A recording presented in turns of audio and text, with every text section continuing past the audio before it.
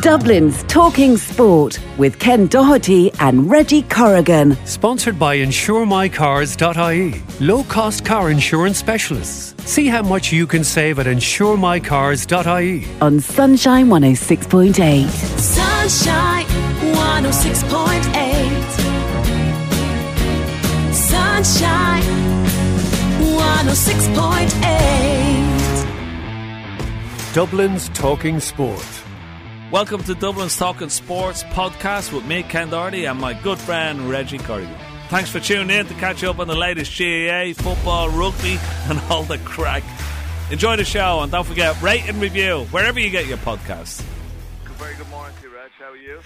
I'm very well. I have to say, I'm in these swanky new studios. Our listeners probably will have noticed that we weren't on air last week. There's a big move into a new studio here in Sunshine, and I'm surrounded, Ken, by buttons everywhere, lights, stuff flashing at me. It's all a bit confusing, but we'll try and get through it as best we can. But I have to say, magnificent setup. So you're in your comfort zone. Yeah, I sure am. Never better. I have to say, never better. But yeah, how's life been with you? Everything is good. Yeah, I'm just back from Spain and looking forward to coming back to Dublin next week, playing a bit of golf, and looking forward to taking you on and taking a few quid off you. Yeah, well, best of luck with that. Now, I played myself yesterday. I didn't play badly at all, so you're going to have your work cut out. But I'll be making sure you cut a few strokes off that dodgy handicap of yours anyway.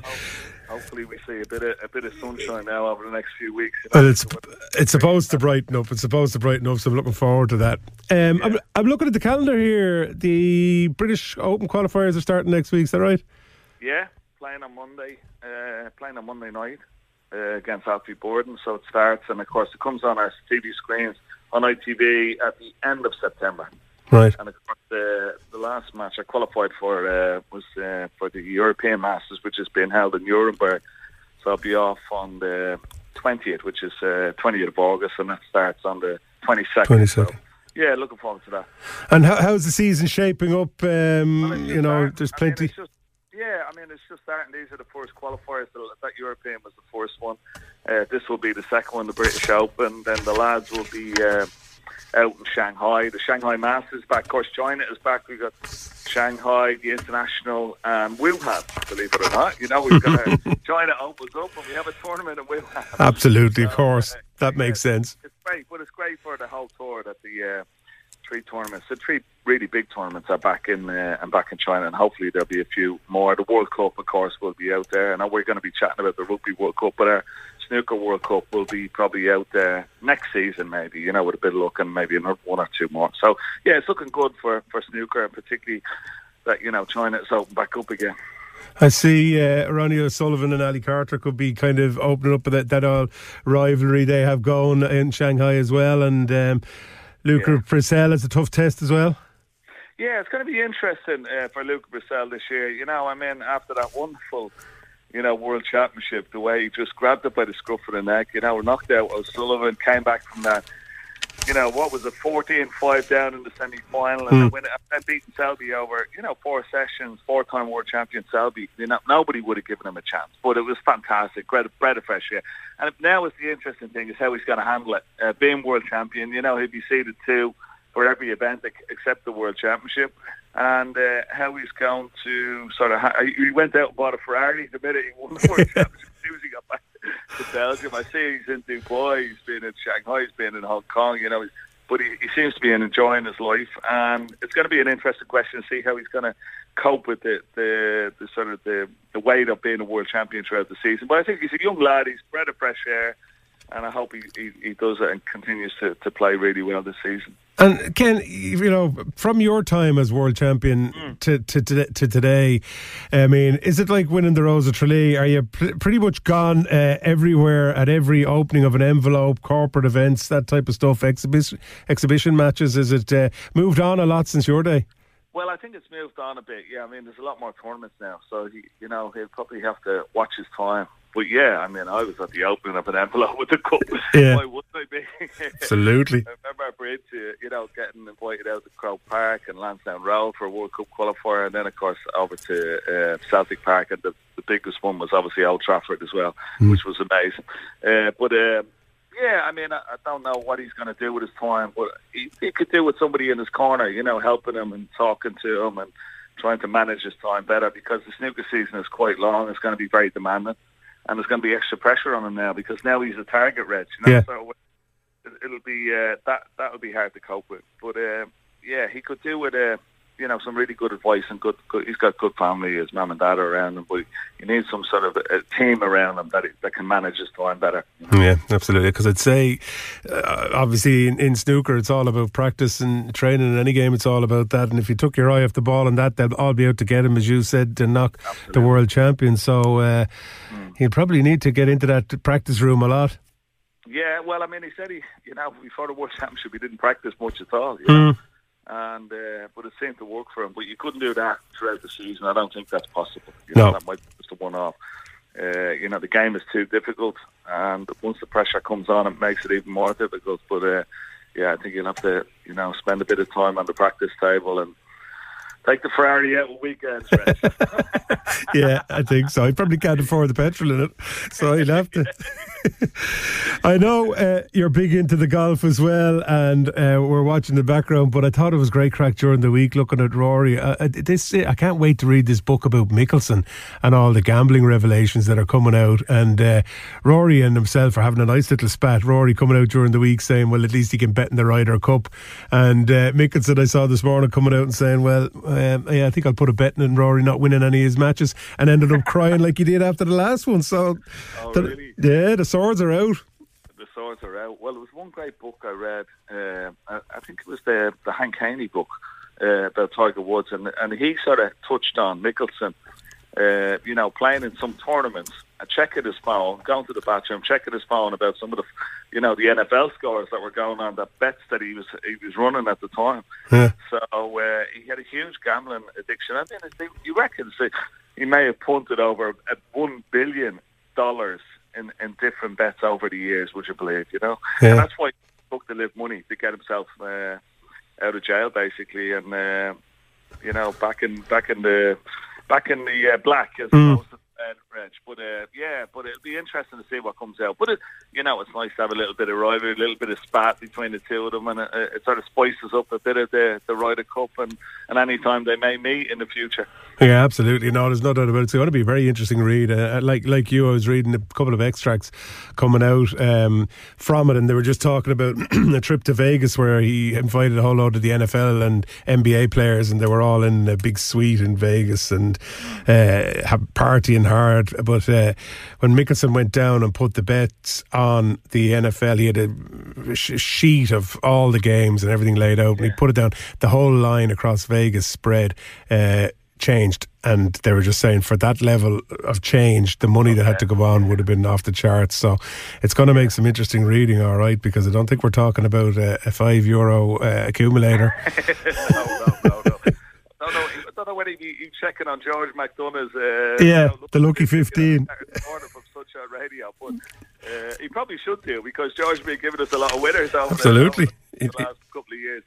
He'd do better. No, huge money transferred, and I think that live, bonus for him came around at the right time. He got it's just when you go back to John Daly's time with the Callaway deal, he was in for like 20 million into Vegas and some of the casinos, and Callaway bailed him out with a big deal for 40 million and got him back on track. But yeah, well, it'll be worth watching, no question about it. See it unfold, see if you can hang on to it. Look, we're back. It's hard to believe. Premier season. I know. I was playing golf with Conor Ahern. He's a young Wexford hurler yesterday.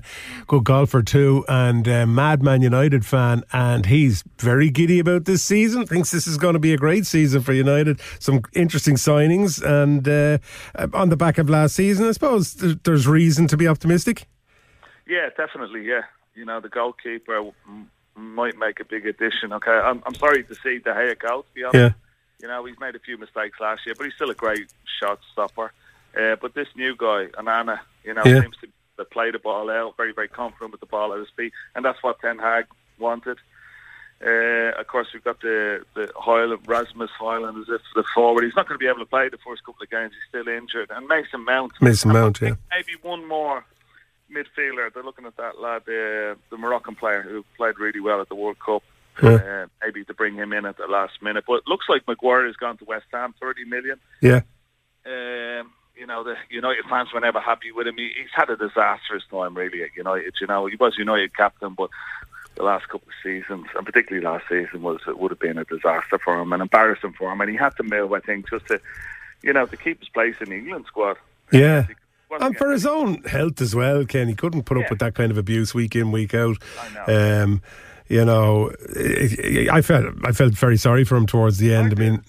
He seems a good lad, but just lacking the confidence, Yeah, and people get a run like that, and it can happen. And the other Harry Kane, of course, reading the latest news, they're saying last night now that he got on a plane to go over and fulfil his medical, even though the talk with Spurs was that it's not a done deal. But then there was rumours that they stopped him going for the medical. Then they've come out and denied that he did go for his medical. So it's a strange one, and it's a bit all over the place still. Yeah, very strange one. He was a player, I think, that they spent 70 million on this Highland. I think, going the extra 20 or 30 million for Kane would have been a big signing. I don't understand this, Reg, for Harry Kane going to Bayern. I mean, what's he going to achieve? They've won the league title there the last 11 seasons in a row.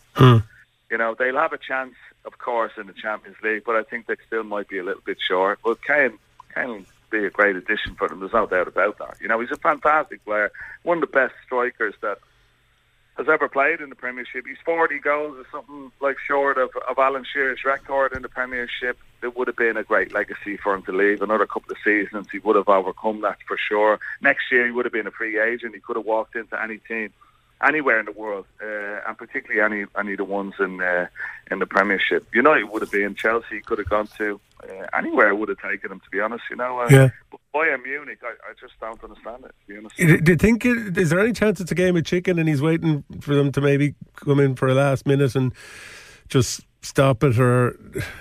Well, I don't know who can afford him now in the Premiership, for that type of money. Or does he see out his Tottenham contract and then just walk as a free agent? Daniel Levy wouldn't like that. And it would cost them 100 million. He's still, what is he, 30? He's still got another, 3 or 4 good years out of him. He's not one of those players that is prone to injury, and he's a very clever player. So his body is not, is in good shape. And, he's definitely got another 4 years left in him. So I would say, he could have waited out, I think, Yeah, City didn't, Kovacic, not a bad signing for them. Nothing crazy in terms of signings. I suppose they didn't really need to make any. Looking as solid as ever. Not really a whole lot more we need to know about them, just that they're they're a machine. They're the ones to be, aren't they? The machine rolls on, and Haaland, another beast. I mean, he's just a freak at age, and that guy, so strong and so clever around the box as well. He's gonna score an awful lot of goals this year, unfortunately for the rest of the team. United, but good to see Burnley though back in the Membership. Absolutely, he's going to be a top manager, I think. I saw Alan Cawley was tweeting during the week about the documentary that's on Sky. I haven't watched it yet, but I'm looking forward to seeing it about. He said it's a great documentary on Burnley, so it'll be a good one to look at. And I suppose the team that'll probably have arguably the most pressure on them this season would be Liverpool. You'd imagine they've really underperformed last year, and Klopp even being there. I think there's a huge amount of pressure on Liverpool to get some results this year. Yeah, exactly. And they've been in for this Caicedo from Brighton. 111 million they bid for him. Yeah. And it looks like he's torn. He agreed to go, and then he did a U-turn, and it looks like he's agreed to go to Chelsea. So that's a little bit of embarrassment for Liverpool and Liverpool fans. They'll be gutted about that because he's a really, really top player. He was bought for Brighton, bought him for $4.5 million. He's from Ecuador. He bought him for $4.5 million, and it looks like he's going to go for over 111 million now. So it'd be a big disappointment for Liverpool. It's one that they probably needed because they've lost Fabinho and lost Henderson, of course, Milner, Alan Oxlade-Chamberlain as well, all midfielders in the Liverpool midfield line. So they really need a good really good sort of defender midfield player, and he was one of the best in the Premiership. So him to turn them down is quite embarrassing. Quite a blow. I suppose we finish up just. Yeah, I see Mikel Arteta. He's now the Premier League's 4th longest serving manager. So squad's looking good. Declan Rice. I don't know what. I don't know how he'll fit in, how quickly he'll fit in, should I say? But you have to say a great addition to the team, and Havertz as well. So probably the strongest squad we've had for many a year. Yeah, I mean, you must be quite optimistic as an Arsenal fan, are you? I mean, well, last year was looking so good, but as we discussed many times on the show, the squad depth was always going to be the question, and whether or not they could get it across, and they couldn't ultimately keep up the level that they were wanted. But you'd imagine with those signings and Timber as well, you might have the squad there now to do it. Yeah, the funny one for me is that Havertz, Kai Havertz from Chelsea is centre forward. Didn't really do that. With 65 million, he did enough. Yeah. Well, I mean, he didn't score many goals. Yeah. He doesn't look like a very prolific sort of centre forward now. But Arteta obviously saw something in him, and so whether he will make a big difference, but I think Rice is without doubt. I mean, he's a class player. Yeah. And when you go back to the time when Ireland could have given him a full international cap, and he would have been playing for Ireland. He couldn't have gone to play for England. That would have been a big difference for our country and for our side. But what a classy player he is! Brilliant player. Absolutely. And he'll be a big plus to Arsenal, no doubt. Excellent. Okay. Well, look, good chatting to you. But you're going to come back again just after 9 o'clock. Have a little look at the rugby. I'm sure you're getting excited about that. Welcome back to Dublin's Talking Sport on Sunshine 106.8 with thanks to InsureMyVan.ie. Yes, Declan Drake on GAA with you. Another extremely busy section indeed to get through this morning. Coming up, a look back at Sunday, July the 30th, the day Dublin won their 31st All-Ireland Senior Football Championship title. Midfield colossus from Raheny, Brian Fenton and I had a chat post-match. That's coming your way shortly. Tomorrow is the turn of the ladies. The TG Carr All-Ireland final between the same two teams as in the men's, Dublin and Kerry, takes place at Croke Park from 4 o'clock. Ace na Fianna star Hannah Tyrrell and I sat down for a chat during the week, and we'll bring you that as well this morning. And then a review of the opening round of games in the go-ahead Dublin Senior 1 Football Championship and where you can catch the action taking place this evening. So let's get straight into it. Dublin, All-Ireland champions thanks to their 115-113 success over Kerry at Croke Park a fortnight ago. Late points from Paul Mannion of All-Ireland club champions Kilmacud Crokes and Dean Rock of Ballymun Kickham's ensuring a superb win. An historic day too for three of our veterans, Stephen Cluxton, goalkeeper of Parnell's, fullback Michael Fitzsimons of Coola and skipper James McCarthy of Ballymun Kickham's, as they all claimed their 9th Celtic cross. So well done to the three of them in particular, and well done to the group as well on a fantastic victory on the day. Well, as mentioned earlier on, I caught up with Raheny's Brian Fenton in the tunnel post-match. The 6 in a row was achieved in front of nobody here back in 2020. It was the eeriest night of my life, probably yours too. You actually played here. Yeah. I was fortunate enough. But I was very fortunate to be here today to see a stirring win for Dublin in the end. Magnificent day all round. It's like, I don't know, I'm probably at a stage in my career where I thought those days might have been gone. It's, I don't openly admit that, but we had some unbelievable days and we were very lucky and very fortunate, and the last 2 years just hadn't looked the same for whatever reason. So to get back up them steps genuinely today is the best feeling I've ever had in my life, and genuinely the sweetest of all my All-Irelands. I'm lucky to even say that, but the sweetest of them all, absolutely. I was saying to Dean there earlier on that, last year coming out here, narrow reversal against Kerry in an Ireland semi-final and facing into Division 2 of the National League, things didn't look overly bright. Would Desi stay? Would he go? Would the veterans, with all due respect, stay on? And they all did, and here you are with Sam Maguire 12 months later. Remarkable. Yeah, it's and credit to Desi, and we owe him a huge amount, because he probably took a lot of the flack for our performances and for our standards that we set. And look, we only had ourselves to blame. We were relegated from the league, as you said, so no one to blame but ourselves. But Desi was the front face of that, and look, we owed him an awful lot, I think, tonight or this evening, and I hope he can enjoy it as much as we can. I mean, a lot of people have written off this team. It couldn't happen. Kerry were this, that and the other. David Clifford was this, that and the other. And what about the performance of Mick Fitzsimons on him today, winning his 9th All-Ireland medal, and did it in some style too, alongside James, it must be said, of course, and Stephen Cluxton as well, of course. No, look, a lot of people had written us off. Experts all over the place, and people who think they predict things correctly. Look, we don't read too much into the media, but when we sorry, the Kerry bus is parking past me there, so it's a bit awkward.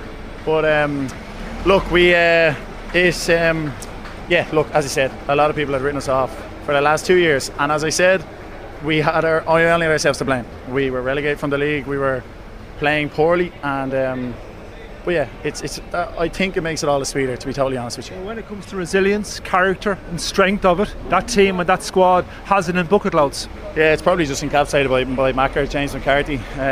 He was just our war hero. We call him the war horse behind the scenes, but our war hero, the capstone to our whole team, and he drove it on from the front. I'm genuinely just lucky to play with him. I'm genuinely just lucky to play with Stephen Cluxton. I'm genuinely lucky to play with Mick Fitzsimons. It's, even talking to you now, I'm getting emotional just thinking about it. I'm looking here in the tunnel at Dean Rock, and he looks as young as ever. So he'll definitely go one more year, I'd say. I'd say you got an invite to the wedding, did you? Yeah, we're going to Dean's wedding in 2 weeks' time. I can't make the stag, unfortunately. I'm better off, to be honest with you. But yeah, one thing, sorry for cutting across, it just as well didn't end in a draw today, because the replay was the 12th of August. Here, and we all have holidays booked and flights booked and everything. So thankfully there was no draws. Jesus. Thank you indeed to Brian Fenton for his precious time there post-match, and congratulations to him, the Dublin squad and all the management team on a fantastic All-Ireland success, and special congratulations to boss Desi Farrell on leading the county to his second All-Ireland title as Banished. Indeed, yesterday was a special day for a member of his squad too, because Dean Rock married another legend of Dublin GA in Niamh McAvoy. So congratulations to Dean and Niamh on their marriage. I hope everyone had a great day yesterday. Best wishes to you both from us here on Dublin's Talking Sport for a long, happy and prosperous married life together. Attention now turns back to Croke Park tomorrow for the final of the TG Carr All-Ireland Championship. It's the same two teams that contested the men's final in Dublin and Kerry. The Blues back looking for their first All-Ireland victory since 2020, while Kerry, they were in the final last year, but they were beaten by the champions Meath. Earlier on in the week, I sat down with Ace na Fianna forward Hannah Tyrrell, who has contributed magnificently to the success so far this year in Queen's precious goal in the semi-final victory over Cork. Some year for this team, a lot of change, a lot of new girls coming into it. When the team regrouped post-Christmas to look into 2023, an All-Ireland final date against anybody seemed an awful long way away, considering what had happened last year. Yeah, look, I think at the start of the season, regardless of who you have in your squad, an All-Ireland final is a long, long way away. You have a long league campaign and the provincial championships and then your All-Ireland championships. But yeah, for us, look, we were in a period of transition, lost a couple of very experienced players, and we had a lot of youngsters come through. But in fairness to those girls, those younger girls, they've been mentored really well, and they've put the work in and got a lot of minutes under their belt throughout the year, and they've really stepped up, and it's been fantastic for them and really, really good for us, and they're pivotal members of our team now. I mean, the league record shows just how much things had gelled for the group. You won 5 of your 7 games. You're only beaten by the 2 teams that went to the final. Now, as Mick was saying earlier on, there was a few harsh lessons perhaps along the way as well. But after that campaign, you were in a very good place coming into the championship.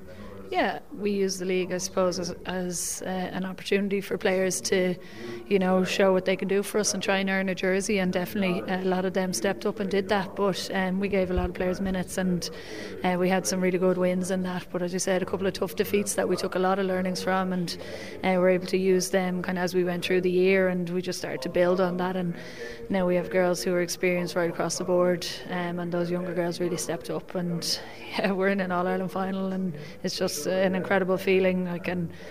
For me to be returning back there and bringing these younger girls along, it's really special. Twice you've played Kerry this year, twice they've come out on top, most recently at Parnell Park in the round robin of the All-Ireland series. So what lessons have been learned from particularly the last game against them? Yeah, look, there's no doubt that Kerry are a really tough team. They've some fantastic players in their squad, and we've a task ahead of us to get one over on them in the final, but we know that we're working towards something really special, and that we have the capabilities there, and we just need to put in performances, because that's what it's all about on the big day. So look, we'll take learnings from that game, and we'll go in with our own game plan, and hopefully it works out for us. Certainly put to bed a lot of ghosts from last year with the victory over Donegal in the quarter-final, because they'd beaten you in league and championship last year as well. Yeah, look, obviously after that game, probably a mixture of relief and delight, I suppose. As you mentioned, 2022 didn't work out as planned for us, and we went out at a very early stage in the year, and that was quite disappointing for us, and it was nice to get that victory over them, and to go up there and do it, and put that scoreline on it over a tough Donegal team with some fantastic players. It was great for the team, but you win nothing at the quarter-final stage, and so we just took that in and built for Cork then in the semi-final, and took them on, and we'll do the same for Kerry. And semi-finals, of course, as we all know, are all about winning, and you did that night particularly well in Semple Stadium in Thurles, and you got a goal as well eventually, it must be said, but it was well allowed. The buzz about coming back from Thurles that night must have been just brilliant on the bus. Yeah, look, as I said, we've a really young squad. A lot of girls, hadn't been in that situation before, but we were up against a very strong Cork team, and they really put it up to us at times, and I thought we were really composed and did a good job over the 60 minutes, and we got over the line, and it's fantastic to be in an All-Ireland final. Everybody wants to be there at the end of the year, and we're very happy to be there, but the job's not done yet. The men, of course, had an epic battle last week, and a lot of the talk beforehand was about David Clifford and the influence he may or may not have had on the game. And thankfully, from a Dublin perspective, it wasn't that great. But the ladies are a similar situation with Louisa Murray-Hertig. Shot the lights out against Mayo last week in Thurles. But I suppose the feeling is that there's a lot more to Kerry than perhaps her. Yeah, look, obviously she's a fantastic player, but I think we'd be doing a disservice to the rest of that Kerry squad if we were to say that, it's just her that we have to worry about. They've some fantastic players all over the park, and that we know that there's more than one avenue that we have to shut down. But we're focusing on us and our performances. We have equally some fantastic players in our squad that are well able to shoot the lights out. So it's going to be a fantastic battle of front football. I'm really looking forward to it. Jen Dunn, Orlan Olin, as you say, there are many players all over the pitch, but you, in your couple of years now with the team, the experience that you've garnered in that period, guiding these young players, because playing in an All-Ireland final is a daunting experience, so they're going to need a little hand around the shoulder or whatever just to help them through the occasion. Yeah, I'm lucky enough. I've played in Croke Park a couple of times before, and I've been there on All-Ireland final day, and I think the good thing about our team is that we've plenty of players who've been in the same position as me, so we have plenty of experience to be able to share and divvy out that to some of the younger girls. But these younger girls coming through, nothing really phases them, and they're just really looking forward to the challenge and getting out there. This squad just loves to play football, and we get another opportunity to do that next weekend. Do you find the week of an All-Ireland final that does it drag? I mean, everyone you meet wants to talk about the game, family, friends and whatnot. How do you cope with the week leading into such a big game? For me, I just try to focus on preparations, taking it day by day, gearing up to each and every training and trying to get things right. Just keeping the 1%ers going, making sure I'm eating right, sleeping right, and just ticking things over in the build up to it, and trying to soak in and enjoy it all while not letting it overwhelm me too much and kind of drain me a little bit. Finally, we're talking to you here tonight, not too far from your new home in the Moby Road, of course, with Nafina, who contributed so brilliantly to the men's success last week as well. It'd be a very nice feeling to bring the Brendan Martin Cup back there in the early part of next week, wouldn't it? Yeah, of course. Obviously we're going out in this All-Ireland final to win. That's been the aim since the start of the year, and we're at the final stage of it now. And of course, just to get your hands on the cup is something that every player who puts on an inter-county jersey dreams of. I'm no different, and I'm hoping that that's the way it goes next weekend. And it's occasions like Sunday week that you came back to Gaelic football too, from rugby, of course. Yeah, absolutely. I came back to Dublin to show that I'm capable of playing at this level, but I came back to win a senior All-Ireland as well. As I said, hopefully that's put to bed next weekend. Thanks. It's been some year for the girls so far, some journey, and hopefully tomorrow evening at Croke Park it can end in the ultimate success of bringing the Brendan Martin Cup back to the capital. We wish them every success in their bid to do that, and we will have full post-match reaction on the programme here next Saturday. Finally, on GAA with Declan Drake this week, the go-ahead One Senior Football Championship got underway with 3 games on Wednesday night. Ballantyre St John's were 4-8 to 3-14 winners over Temple Oak Sing Street. Ballybowden St Enda's beat Ballymun Kickham's 116 to 111, while in Group 2 Castleknock proved too strong for Skerry's Harps. 217 to 112 is how that finished. 4 more games today in Group 3. Thomas Davis take on Luke and Sarsfields at O'Toole Park from 3:30. Meanwhile, also at the Crumlin venue from 5:30, it's Coola versus Raheny. 2 games on the opposite side of the river at County Headquarters this afternoon as well. Nafina and St Jude's going head to head from 3:30, while defending Dublin, Leinster and All-Ireland club champions Kilmacud Crokes play their first championship game of the new season when they take on St Sylvester's from 5:30. Yeah, delighted to be back, and as I said, I'm sure you're very excited about Ireland's chances in the impending World Cup. It's only a few weeks away now, and yeah, it should be very exciting, Reg. Yeah, I thought it was important that we kind of preview it a little bit. We have a few weeks to go. We haven't finalised our squad yet. I think a lot of people have made their minds up on a few bits and pieces, but a lot of teams now starting to make their minds up, cover and make announcements. A few shocks and surprises around different teams and squads. But I have to say, Ken, in all the years of covering World Cups and looking at them and being in them, and I don't think there's ever been a more open World Cup. That might surprise some people to hear, but there really are about 6 to 8 teams that could go and win it, and with us being ranked number 1, we could be one of them. Yeah, absolutely. I mean, you know, over the last couple of seasons, particularly last year, the way Ireland have played, they have to be full of confidence. There's no doubt about that. You know, they've had some great wins. In World number 1 preparation as well, and yeah, you know, you'd have to fancy them. Now, the only thing is of course that weight of being World number 1 and the expectation may be greater. How will that play on the team? But I think they'll be fine. I think they'll be able to handle it very, very well. But I mean, you're the expert, Reg. What do you think? Yeah, I agree with you. They've never seemed to balk from that responsibility of being the favourites. They certainly gone into the Six Nations, they were favourites, and they carried that very admirably on their shoulders and got the job done. They're playing a fantastic brand of rugby, there's no question about it. It's an exciting brand of rugby. I don't think we've ever had a stronger squad right across the board. I think they're looking really, really well.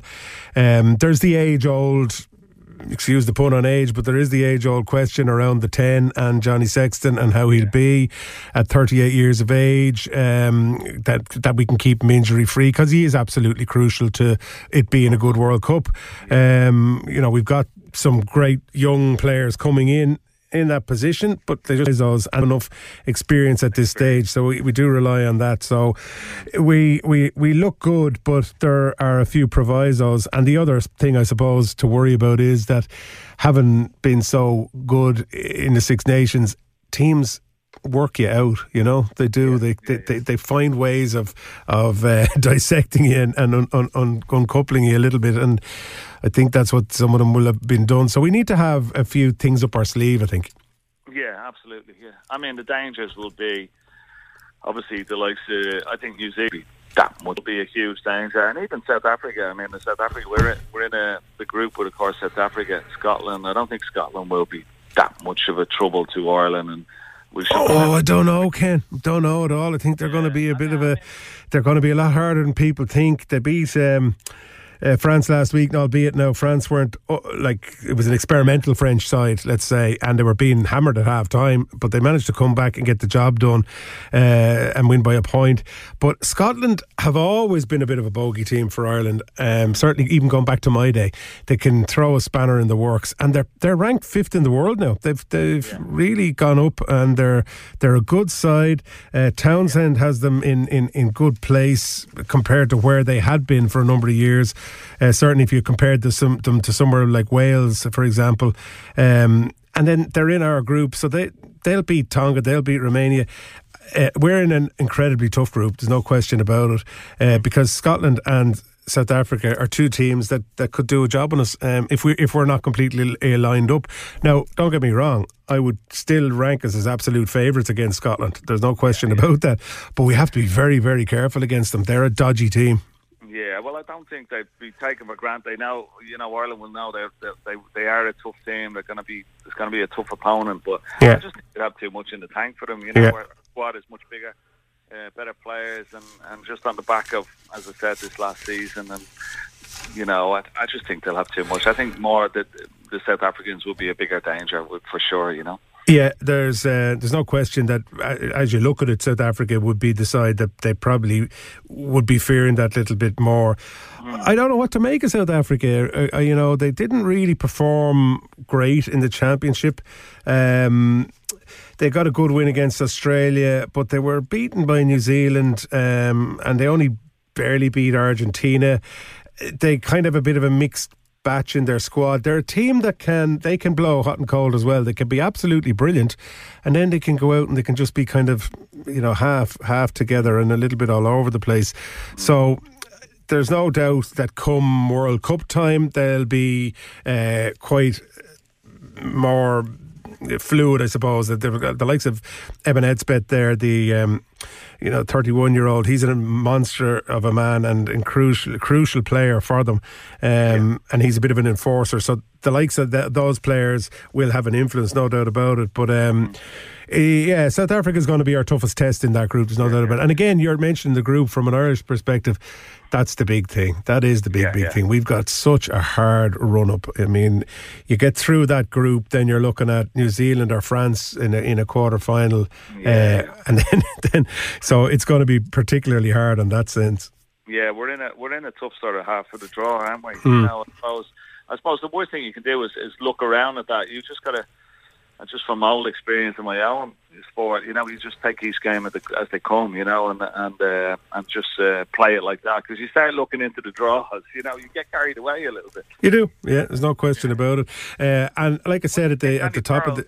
Yeah, I was just going to say, what do you think Andy Farrell, or how will he cope with that, or how do you think he'll sort of get those players into that attitude and mode? Well, I think Ireland have to look at it like this. We're now the team that everybody else has to work out and beat. So you kind of, while you're going to be focused on the opposition that you're playing, you really have to concentrate on yourself and on your own game and how you're going to play that game and the type of game you're going to oppose on oppositions. So maybe in the past Ireland were guilty of being a little bit defensive in how we played the game, in that we were always worried about the opposition and we were worried about what they're going to do. Certainly when I would have been playing against the likes of England, South Africa, New Zealand, Australia, France, you're always saying, where are their threats? What are they going to do? And maybe put too much emphasis on that instead of saying, right, well, we know what they're going to do. They're pretty good at X, Y and Z, but hang on a second, we're brilliant at all of these other things. And let's put the pressure back on them and make them try and worry about us a bit more. And I think this team seemed to have an ability to do that. This Irish team seemed to be able to go into the games like that. They never seem to panic. They always seem to be able to deal with stuff that's thrown at them. They react, they go behind, they come back, they win matches. So I think that's the message Andy Farrell will be giving to them. Look, let's do our analysis. Let's know our opposition. Let's know what we have to do. But let's have confidence in what we're going to do as well and in our ability, because we're a damn good rugby football team, Yeah, absolutely, yeah. What about New Zealand, Reg? I mean, they haven't had a great season, They've always been favourites, well favourites for the World Cup. But this year, they'll be sort of searching for something, won't they? They'll be lacking a little bit of confidence, you would have to feel. Well, The New Zealand team have always been the ones that almost since the inception of the World Cup, people have expected them to win every World Cup, and they haven't done that, because of that pressure, they haven't done that. And this time around, I think this is, in many people's minds, coming into it, maybe up to 6 months ago, even 12 to 6 months ago, they were kind of going, it's not the New Zealand of old. It's the weakest side they've had for a long time, blah, blah, blah. But then the Rugby Championships comes along and you look at the All Blacks and you see them, they cruise to that. They win their matches, big statements, bonus points in 2 of their 3 matches. And you're saying, okay, we were wrong. Everybody was wrong to maybe forget about New Zealand. They're number 2 in the world. They're still an amazing rugby country, rugby nation, huge pride in them, and they have fantastic players. And they can do, they can do anything. Their skill levels are off the charts. Their athleticism is off the charts. So they really can do all of that. I suppose I'm thinking from our point of view as an Irish team, what we'd be doing and worrying about that is we're now at a level where we can match that, though. You know, in the past we probably were trailing behind them in those areas, but now we're matching them and in many areas surpassing them. So whilst they're an amazing side and one to be feared and worried with, and you're always going to be worried going into play against New Zealand, I think we could have the measure of them if we get to that point where we have them in a quarter-final, for example, or a semi-final as things might unfold. But yeah, you would not bet against them lifting the trophy. There's no question about that, because they're New Zealand and they have some very good players, especially Artie Savea at number 8. Just a real operator, real leader. Yeah. Tell me about the home nation, France. I mean, they're going to have to fight up the country behind them, but they'll have the support as well, playing at home, Reg. I mean, they will. Quite incredible for them. They're actually my favourites, based on the fact that it's a home World Cup. I think that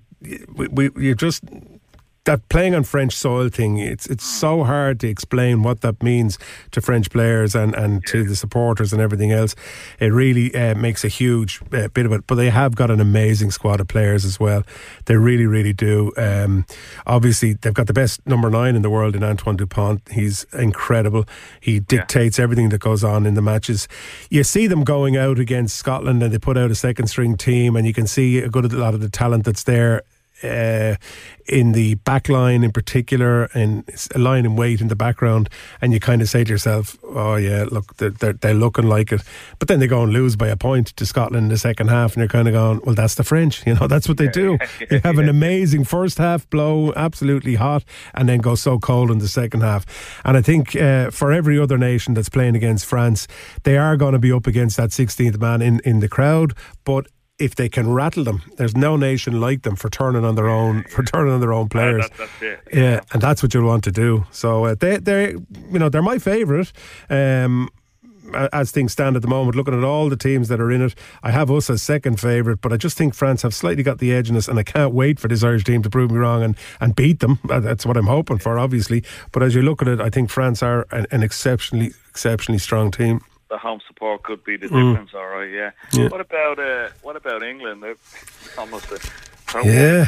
I mean, what sort of chances do they have? You wouldn't say they're great purely because of form. He's left out Henry Slade of the squad, which is a big surprise to a lot of people. They're ranked 6th in the world, and they just don't look coherent. They don't look like a side that are, even in their warm-up match, they just don't look together. They look like a group of individuals that are trying to impress in trial matches. That's the way I see England at the moment. They don't look like a team, whereas the ones we mentioned already have that team ethos about them, and they look like they're working for each other. I just don't feel that about this English squad at the moment. They're very capable rugby players, and who knows, in the World Cup they could change it all around and shove it in our face. But as things stand at the minute, you just don't feel that about England. I certainly don't anyway. I just think that they're a fantastic group of individual players, but they're not a team as of yet, and they're a bit off that, Yeah, what about the other rugby nation we haven't mentioned yet, which is, of course, Australia? I mean, how do you fancy their chances? Well, Australia rugby is probably at its lowest ebb for a long time, ranked 8th in the world. They brought back Eddie Jones, which for many people is a regressive step, because you just don't know what you're going to get with Jones. And I think that's been borne out a little bit this week by the fact that he's left Michael Hooper and Quade Cooper, two of the most experienced Wallabies, the captain, Michael Hooper, out of the squad for the World Cup. He's picked a very inexperienced out half, and that's the only out half in his squad. And to me, it smacks of somebody who's trying to make a statement, do something a bit off the wall, so that if it works, he can be looked at being as this genius. I just feel it's a bit too risky. They've got brilliant players. Will Skelton plays for La Rochelle, absolute giant of a man as well. Captain, they have players, and they've performed quite well, better than I expected in some of the games in the championship. But again, I just think that they're a little bit too young and inexperienced in the squad that they have at the moment to go all the way, or to be in real contenders. Maybe in 4 years' time that will all change, and maybe that's what Jones is thinking towards. But at the moment, it's hard to see it. That's Eddie Jones all over, isn't it? Dropping the captain for the World Cup. Yeah. What about any surprises that you might throw in as someone like what about Argentina? Someone like that. Well, I tell you. I never forget being at the 2015 match. I was working at it, and they hammered us in Cardiff, and that was a bit of a coming of age for Argentina on the world stage. They really did humble us that day, and I feel with Michael Checa and Felipe Contepomi, two people that I've worked with in the past in my day, fantastic coaches, really, really savvy guys. Argentina are ranked 7 in the world. They're a good team, but the thing I love about Argentina is they play with this sort of almost Latin American flair, don't care attitude, throw the ball around, try things, and if they click and if it works, it's genius. It's beautiful to watch. It's the best rugby ever. But they've got some quality players. Matera, they've got big players that can back up this type of game plan that they're trying to put in place as well. So they could easily be dark horses in it. They could cause a lot of upsets and a lot of surprises. And apart from everything else, Ken, the physicality they bring to the game and their forwards is unreal. So whoever plays them is going to be broken up and sore the week after, and that will be a factor as well. Yeah, absolutely.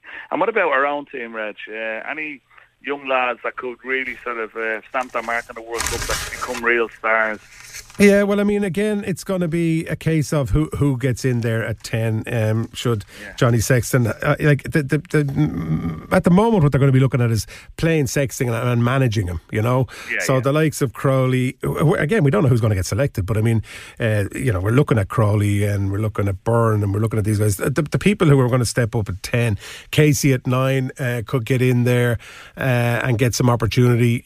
Currently, he would be considered to be slightly behind James Gibson Park and Murray at 9, so those guys will get a chance. I think the likes of Mac Hansen will get an opportunity on the wing to show a bit of what they can do. I think those are the types of people we look at. And obviously our back rows, Ken Doris and these guys could move on to be world stars on the back of this World Cup. But I suppose for the most part, it'll be the established players for Ireland, the ones that we kind of have been seeing. I don't imagine there's going to be too many surprise drafts in that's going to be young and make that impression. I think the ones that we have are already quite young, a lot of them, but they're already very well established. So I think that's the difference. We actually are quite experienced, so I think it'll be good that way. I think another team that'll be worth watching and looking at will be Fiji, because they've moved up in the world ranking to number 10, and they've started playing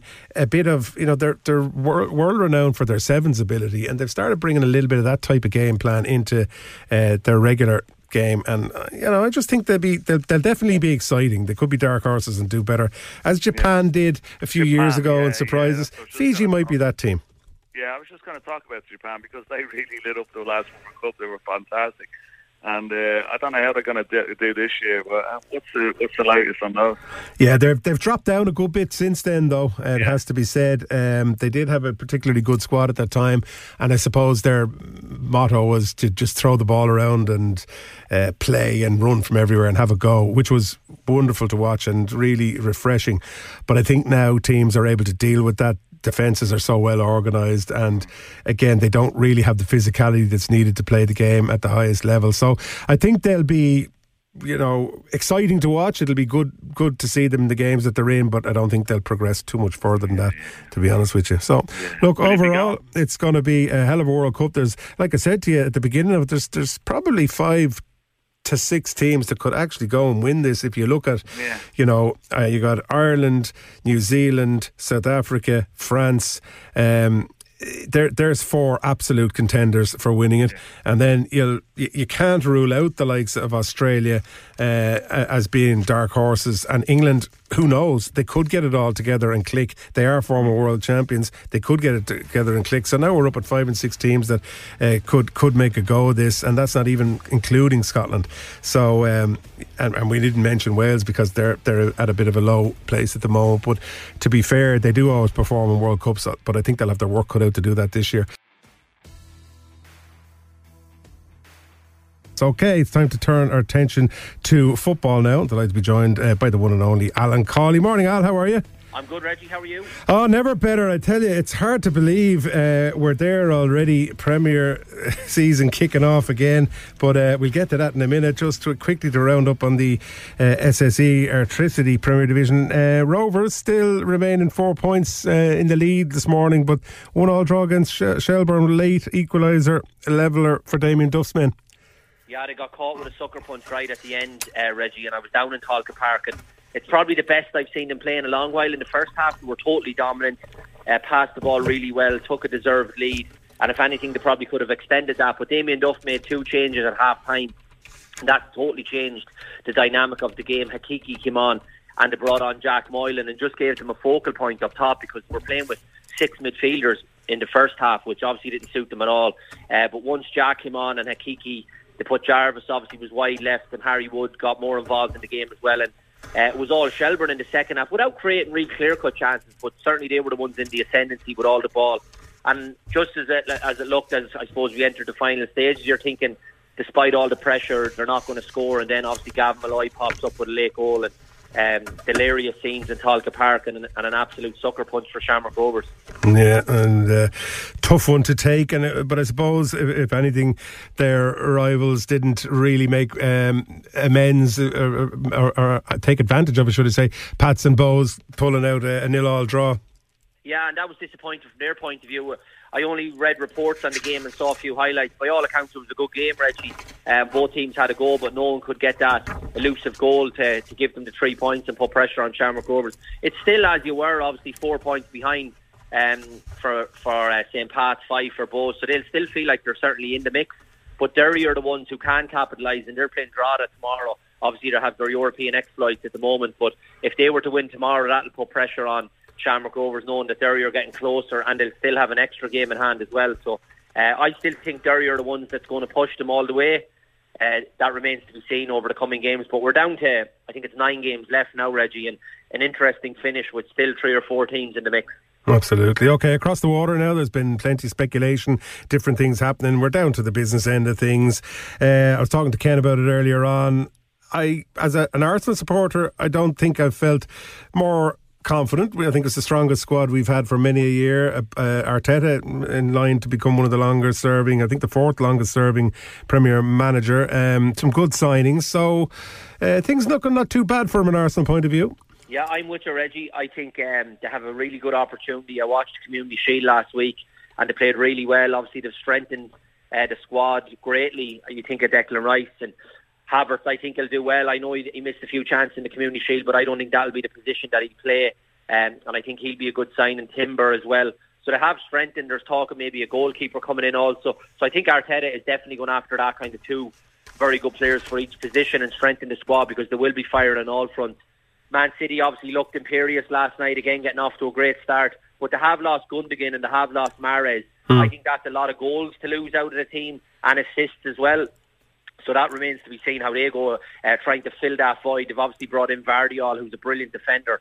And they're a great team. We know that it's going to take a big push from Arsenal to overtake them. But I think they could do it this year, Reggie. And I also think the other 3 or 4 teams that are obviously familiar with the top 6 and who underperformed last year, I think they'll improve as well. And I think Liverpool's signings have been good. If they were to get Caicedo, that would really strengthen them on top of McAllister and Szoboszlai. I think they'll be better. I think United will improve. I think Chelsea under Pochettino will definitely improve. Couldn't get much worse. So I think we're in for an interesting race, but I still think it'll probably be those 2 fighting it out, and I think Arsenal could shade it. Are Liverpool under the most pressure of all the teams, you think, this year, in particular Jurgen Klopp? I mean, the performances haven't been great for the last while, and I think there's an expectancy there for them to deliver something better this year. No, I don't think under the greatest pressure. I think the likes of Pochettino and certainly Ten Hag, because Liverpool have serious credit in the bank, and Klopp, and obviously all that he's done and what he's won, so he has serious credit in the bank despite the disappointing season last year. But I think that was coming off the back of the unbelievable season they had before that, and there was always going to be a bit of a hangover. They've obviously lost 3 or 4 senior players, but I think he's brought in well with McAllister and Szoboszlai, and if he was to get Caicedo, that would be an unbelievable midfield they would have then, and obviously to have the firepower with Salah and Luis Diaz, you'd expect better from Núñez. So I think Liverpool will be good this year, Reggie. I think the pressure is on the likes of maybe Ten Hag, Pochettino, because they need to get much closer. Obviously they're a couple of years in the job now, Ten Hag, different for Pochettino, he is, but I think he's a good manager. So I'm expecting 4 or 5 teams to be doing well this year, if you like. What about Newcastle? Are they ones that could push towards the title, you think, or are they not quite ready yet? I can't see them win the title, but I definitely think they might maintain the top 6 status. Obviously they had a brilliant season last year and breaking into that and getting Champions League football as well on top of it. It'll be different this year because obviously they'll have more games in terms of the Champions League stuff as well that they have to contend with. And they haven't really gone out and bought megastars, if you like, but I think they've bought 2 good players in Tonali and also in Harvey Barnes who'll strengthen the team. So I think they might maintain the top 6, but they won't be winning any leagues. I saw you tweeting about Burnley and the documentary. I haven't had a chance to watch it yet. What do you reckon of their chances? They're probably, of doing well, not of winning it necessarily, but they're probably mid-table steadies. You would think so, yeah, and they'd be delighted with that. That would be huge success if they were to establish themselves in the Premier League, and I think that's just the challenge for them, Reggie, because coming up from the Championship is a massive jump. I think out of the 3 that have come up, they have the best chance of staying up because of the manager and what he's done there, and you should watch the documentary. It's brilliant. I think Luton will go down, massive challenge for them, and I think Sheffield United will go down. They have financial problems on top of the jump from the Championship, but I think Burnley are best equipped out of those 3 to finish maybe 15th, 16th, and that would be a massive season for them if they were to do that. Yeah, absolutely. Okay, well, look, we spoke before about Harry Kane and the saga of will he, won't he, what's going on. I mean, this morning it's been reported, even though it was earlier reported that they blocked him doing his medical, but it was reported this morning that he went on a plane last night to go and do his medical in Bayern Munich. It's all starting to get a little bit... I don't know, a bit like Neighbours or something, or some soap opera. It's done now, Reggie. It's been announced while you're on air, probably the last hour. Yeah, it's done. He's gone. He said his thank yous. There's videos being released. He's in the Bayern Munich jersey. So okay. We've reached the end of that soap opera, unfortunately. And I'm shocked. I can't believe he's gone. I really can't. I thought with being so close to that Premiership record of Shearer's goal scoring record that he would have hung on, and then maybe if he was to move, go somewhere in England and still chase down that, and still with the possibility of winning the trophy by going to one of the top teams. But the fact that he's gone to Bayern, who are a brilliant club and shouldn't be disrespected, a massive club, but I just don't get it whatsoever to go at this stage of your career to go to Bayern and potentially win a Bundesliga, which he will because they win it every year. But nobody's going to look back in 20 years and think, well, he did win a Bundesliga. Nobody will really care about that. Whereas if he was to break Shearer's record, so we're still talking about Shearer's record, and he's finished 15 years as he Shearer, 10 years. So I just think it's I just can't get my head around it whatsoever, Reggie. I'd love to know and sit down with Harry Kane and know what he's thinking. If he was to win a Champions League, maybe, which he has the chance to do with Bayern Munich because they'll be in the mix, that's a different story. But to go over there and just to maybe win a Bundesliga, I don't get it. Yeah, it's a strange one, all right. Okay, just to finish your thoughts then, obviously City are the obvious favourites, but you're confident that Arsenal might push them? Yeah, I've gone for Arsenal. I've been asked this question 3 or 4 times this week, and I've gone for Arsenal, so I've hung my hat out, Reggie, and there we go. Fair play to you. And maybe the ones that are going to struggle most this season? Will be Luton, Sheffield United, and I think Wolves will be dragged right into that mire as well. Yeah, Wolves are struggling a bit. I don't know about Luton. I think they might be okay, but Wolves, it's a strange one to see how far they've fallen away. And turmoil with the manager leaving and all sorts, days before the season. Yeah, it's always going to happen. That. Just a quick thought on the Women's World Cup, how it's shaping up. It's brilliant, Reggie. I'm watching it here now. It's gone to extra time, Australia, France, and I'm heading out the door. I'm doing England and Colombia at 11:30. So That should be a cracker as well. And don't be surprised if Columbia cause an upset. They're a serious team. Thanks for listening to Dublin Stock and Sport on Sunshine 106.8 from myself, Ken and Reggie. Have a good weekend.